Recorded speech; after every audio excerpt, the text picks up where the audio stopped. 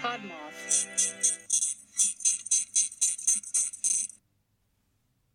The music scene has got me down. Oh, shit. Guilty. Welcome to the Sound of America. Those solid rhythms. That famous makes you want to twist. Cannot be saved. Follow me to A weapon. Welcome to the Ugly Radio on the Pod Moth Network. Episode 6, Season 2. The Hunt by Colleen Conway Blanchard.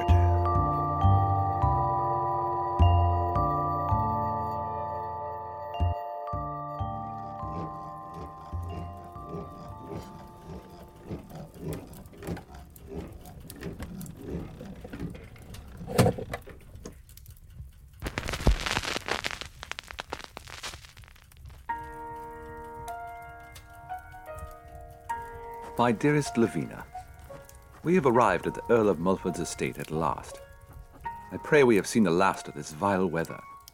My mustache has never felt so damp and limp. And dearest, you know my mustache is uniformly a stiffly bristled mustache. In addition, my valet has been wholly unsuccessful in keeping my collar creased on the journey. I fear he is quite despondent, as am I. The vile wet will seep in. It's utterly horrid. But here we are at last, and I am ensconced in a well-appointed room in the east wing. 2 ferocious taxidermied lions guard my bedpost, and the coverlet is the softest fawn fur. It is wonderful. The Earl of Mulford is many things: bilious, gouty, prone to strange fits of temper, but he has made his estate a true wonder of nature subdued. The entire party will arrive before sundown, and we shall begin the jolly fox hunt tomorrow. How I long for it, darling. To ride a sweating stallion in pursuit of a small animal's blood is to commune with our righteous, vengeful God. Of course, my angel, your delicate lady's constitution cannot comprehend these manly passions.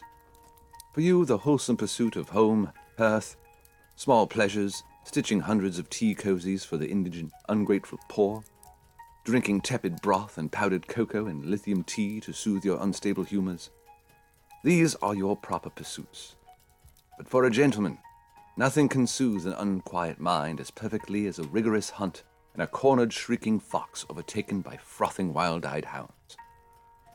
Tell little Horace I shall bring him a fox here if he is obedient and learns his Latin.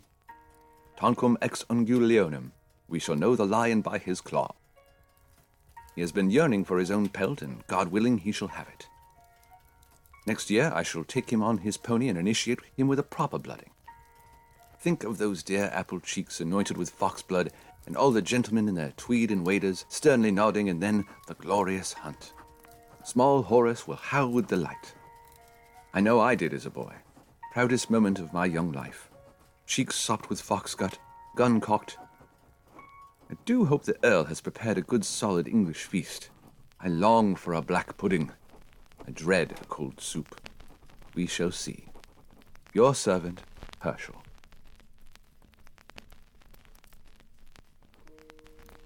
Saturday, August 10th, 1887.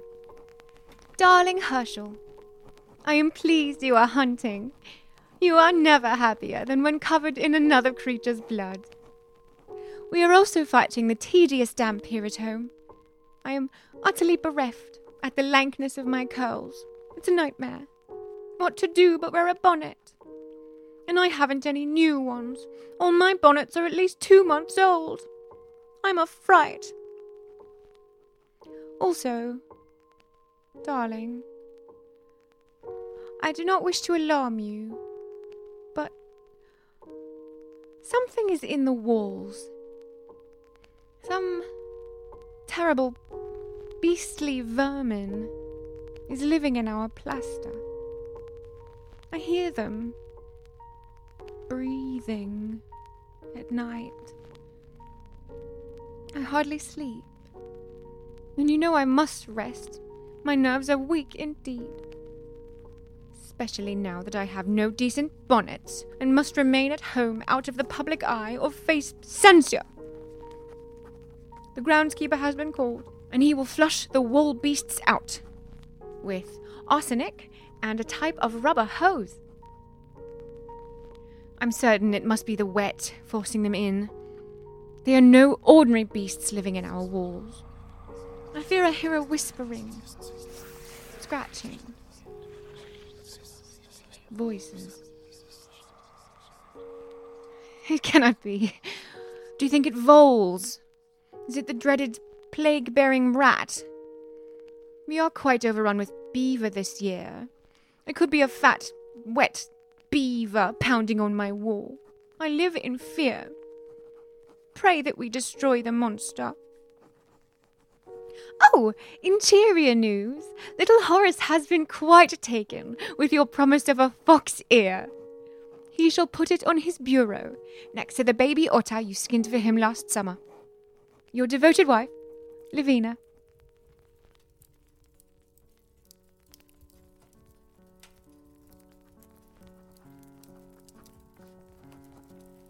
Precious Lavina, today was the first day of the hunt. Most gloomy day and muddy. Why is the outdoors so terribly dirty, I ask you? We must endeavor to sanitize it. The damp has receded and my mustache is quite erect. I regret to announce that I killed nothing today. I fear something is amiss with my trigger. I ought to have bagged 3 hares and a baby duckling, but the gun was faulty, and I shot down a church spire and Sir Edentrenk's left thumb. He is put out. Hardly my fault. My valet is hard at work cleaning my barrels and adjusting my cock tonight. Tomorrow my gun should be fit for blasting a brace of peacocks. At least, thank our blessed Lord, the Earl has provided proper sustenance. Tonight we eat roast pigeon and 4 courses of warm puddings. As to your bonnet, send your girl to the shops and purchase something large and purple, perhaps with a bird on it. That would suit. I am gratified our young Horace shares my love of nature. He is a bloody-minded child and shall make a fine fist of a man. As to the vermin, kill them, darling, kill them all. No beast will stow away in my home, burrowing into my hearth. I shall not allow it. Murder them, all of them. Your devoted husband, Herschel. Darling Herschel, I have taken your advice and sent my girl Gracie out to buy a bonnet. Until it comes, I am a virtual prisoner here, in this house, where the scratching and the mewling doesn't stop. I have sent young Horace to your mother's, to spare him this terrible battle. To wit, the groundskeeper sent forth such a volley of poison into our walls, I thought surely anything mortal would be fallen dead within minutes. The groundskeeper himself is quite green in the lips, and now sometimes falls into fits. But still, the monsters click and hiss. I cannot sleep. I cannot eat. I am digging through the walls tomorrow myself. I shall unearth the devils and dispose of them. I have an axe. Your dear wife, Lavina.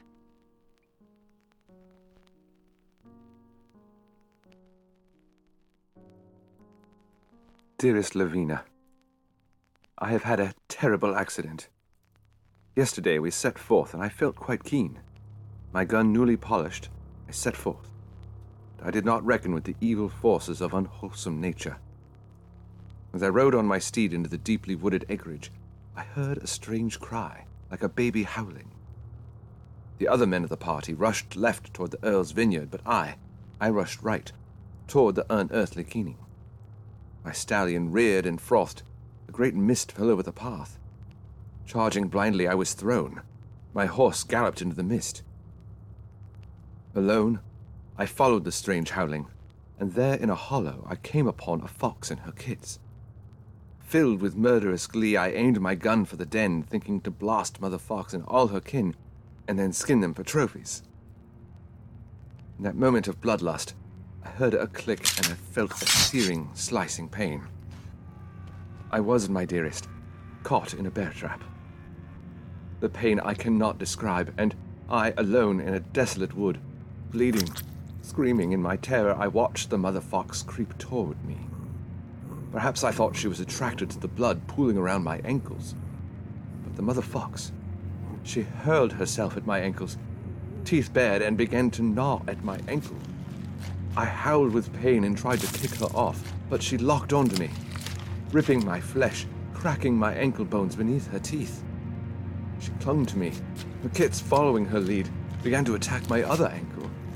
I passed into a kind of fugue state and was near dead with pain and fear, my darling, when suddenly the mother fox stopped and her kits scampered away, mouths gleaming and bloody. I was once again alone. I looked upon myself and realized my feet were free. Dear Mother Fox had chewed them off. She had mauled me to freedom. I was saved. Footless, desperate from loss of blood and hallucinating, I crawled, belly to earth, back to the Earl's estate. There I lay under a blackberry thorn bush, unconscious for I do not know how long, when finally Dindale, the milk boy, found me. He carried me to my room, wrapped my terrifying stumps in linens. He sopped my fevered brow for 2 days. Sweet, ugly Dindale. He is very dear to me now. I have offered him a plum position in our household, perhaps second footman. He has a wall-eye, so I fear he cannot be first footman or butler. We could find him a patch, however. Perhaps a patch. Anything is possible, my darling. I am only now awake, and oh, wife, I have been changed. I have, all my brutal life, been so wrong. That dear fox saved me. I would kill her for sport, and she gnawed me to safety. Surely I will never walk or ride again. I will have to build metal shoes to replace my feet, but I am alive. Alive and filled with love for all God's creatures. From the lowly horned moth to the majestic sea serpents, I am changed, darling. I cannot wait to see you and share this new wonder. We shall make our country house a haven for all living creatures. I shall convert the trophy room into an aviary, the parlour into a hospital for wounded rabbits and mice. The great hall shall house the hounds, and the pantry shall be stocked with grubs for the raccoons and moles. Oh, my darling, we shall live in harmony with all beasts. Yours in wonder and delight, Herschel.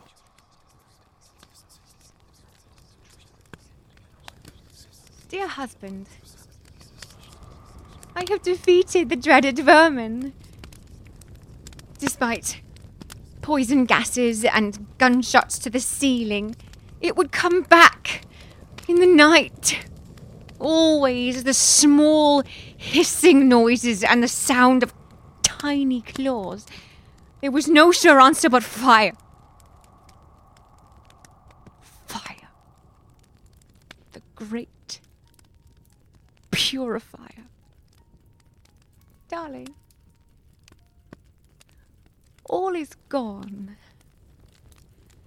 The house is gone, and I too am purified by fire and poison. My hair is falling out in great masses. I no longer feel my extremities. Soon I will die like every other creature on our estate. The blue poison, the lovely blue poison, and the dancing fire have turned the estate into ash. But I have won. I have murdered the vermin, darling. I'm certain of it. There were no more sounds of scuttling, just silence of death. Bury me next to my new bonnet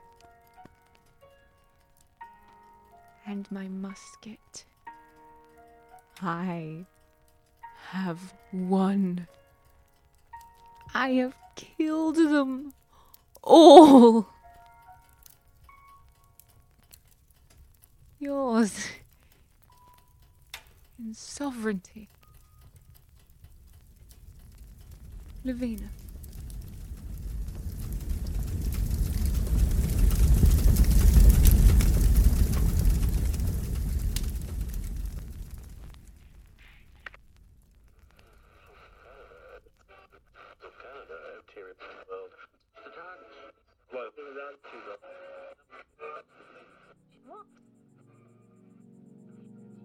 I used to have a name once, I think, before I left the plums out on the table, and sometimes I still hear the flesh around it without discerning any syllables.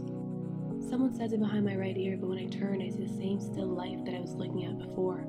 And I tell myself to wake up, I beg, but my eyes rest on that still life and the rotting plums overrun by fruit flies. And I wish my eyes resembled theirs, so when I hear you saying my name behind my right ear, I don't have to turn. There's a stream of juice dripping from the fruits pooling in the shallows of the plate they lie on, and I see a glimpse of my reflection. And she treads the gossamer between waking and dreaming every time she wakes, and as she walks across it she sways, tightrope act she stole from a Cirque du Soleil performer when she was young and knew no currency. So she looked at the leotard with no figure to fill it, and she took it and flipped it on his head until it let her sleep a dream of sleep. And perhaps that fabric was Morpheus in disguise, but who is she then to barter with gods she's stolen from? When I move through water, and the image around me distorts to make way for my arm. The fingers splayed as I wave them in an arc and watch them pass straight through the bowl of browning fruit, curve the eyes of the fruit fly's inward end. I'm no longer jealous. I slip my feet beneath the kitchen tiles and wade through dissolution itself. And I know it won't manifest physically, not to me, because I won't even see it from my peripheral vision so contained. Not when, one day, Morpheus will come back, and he'll ask her if she remembers going to the Cirque du Soleil, and if she remembers the performer she so deliberately took from, and she'll tell him she does, and he'll reveal to her the moon blossomed through with poppy flower fields, mirroring one another until they turn to fields of asphodel, until she realizes that she's been standing in those fields for years now. And by the time I get to the front door, I'm up to my hips in the carpet, and I can feel the breeze on the soles of my feet so ungrounded. And I know when I wade past the front door, my toes will hit my sheets, and my head will submerge beneath the sinkhole of a driveway. And when I open my eyes underground, I'll be looking at my ceiling, and regretting ever swatting at the fruit flies just to see their eyes deform, and regretting leaving out the plums. And I'll see her feet falling through the ceiling above, as she asks him to let her go. She begs him and begs all his conscience, and he sits among the weeds in my driveway and doesn't say a single thing. So she leaves in the only way one can leave a mirror on all sides. She closes her eyes and wakes, and she looks down, and she sees a safety net in the form of my sheets, and hears the bated breaths of the audience taken in too late as they watch her step onto the tightrope. And she holds the balance in her shaking hands, and when she falls the safest way. I fall with my eyes closed.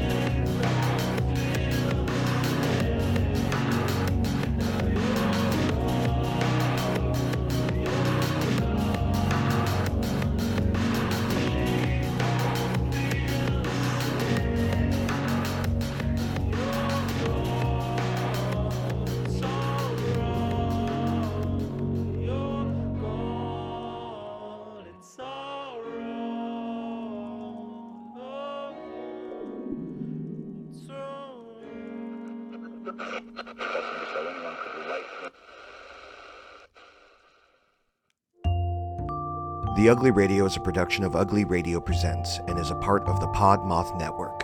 Tonight's episode was produced by Andrew Shanks. Tonight's segments were The Hunt, written by Colleen Conway Blanchard, performed by Lauren Freeman and Mike Gilson, featuring original music by Unknown Citizen. Musical guest was Comb with Nightmares from his album Wilted Cosmos, with additional vocals performed by Sofia Podvisaka. You can find Comb's album Wilted Cosmos and Moss Covered Soul on Apple Music and Spotify. Title song provided by Unknown Citizen. Comment, send questions and requests to theuglyradio@gmail.com or follow us on Facebook and Instagram. This episode could not happen without Patreon members and supporters. To become a Patreon member, visit patreon.com/theuglyradio. And give a listen to other podcasts on the Podmoth Network. Podmoth is a tirelessly curated collection of weird, odd, and macabre podcasts perfect for this special season. Thank you for listening. Take care of yourselves, and we'll see you in the void.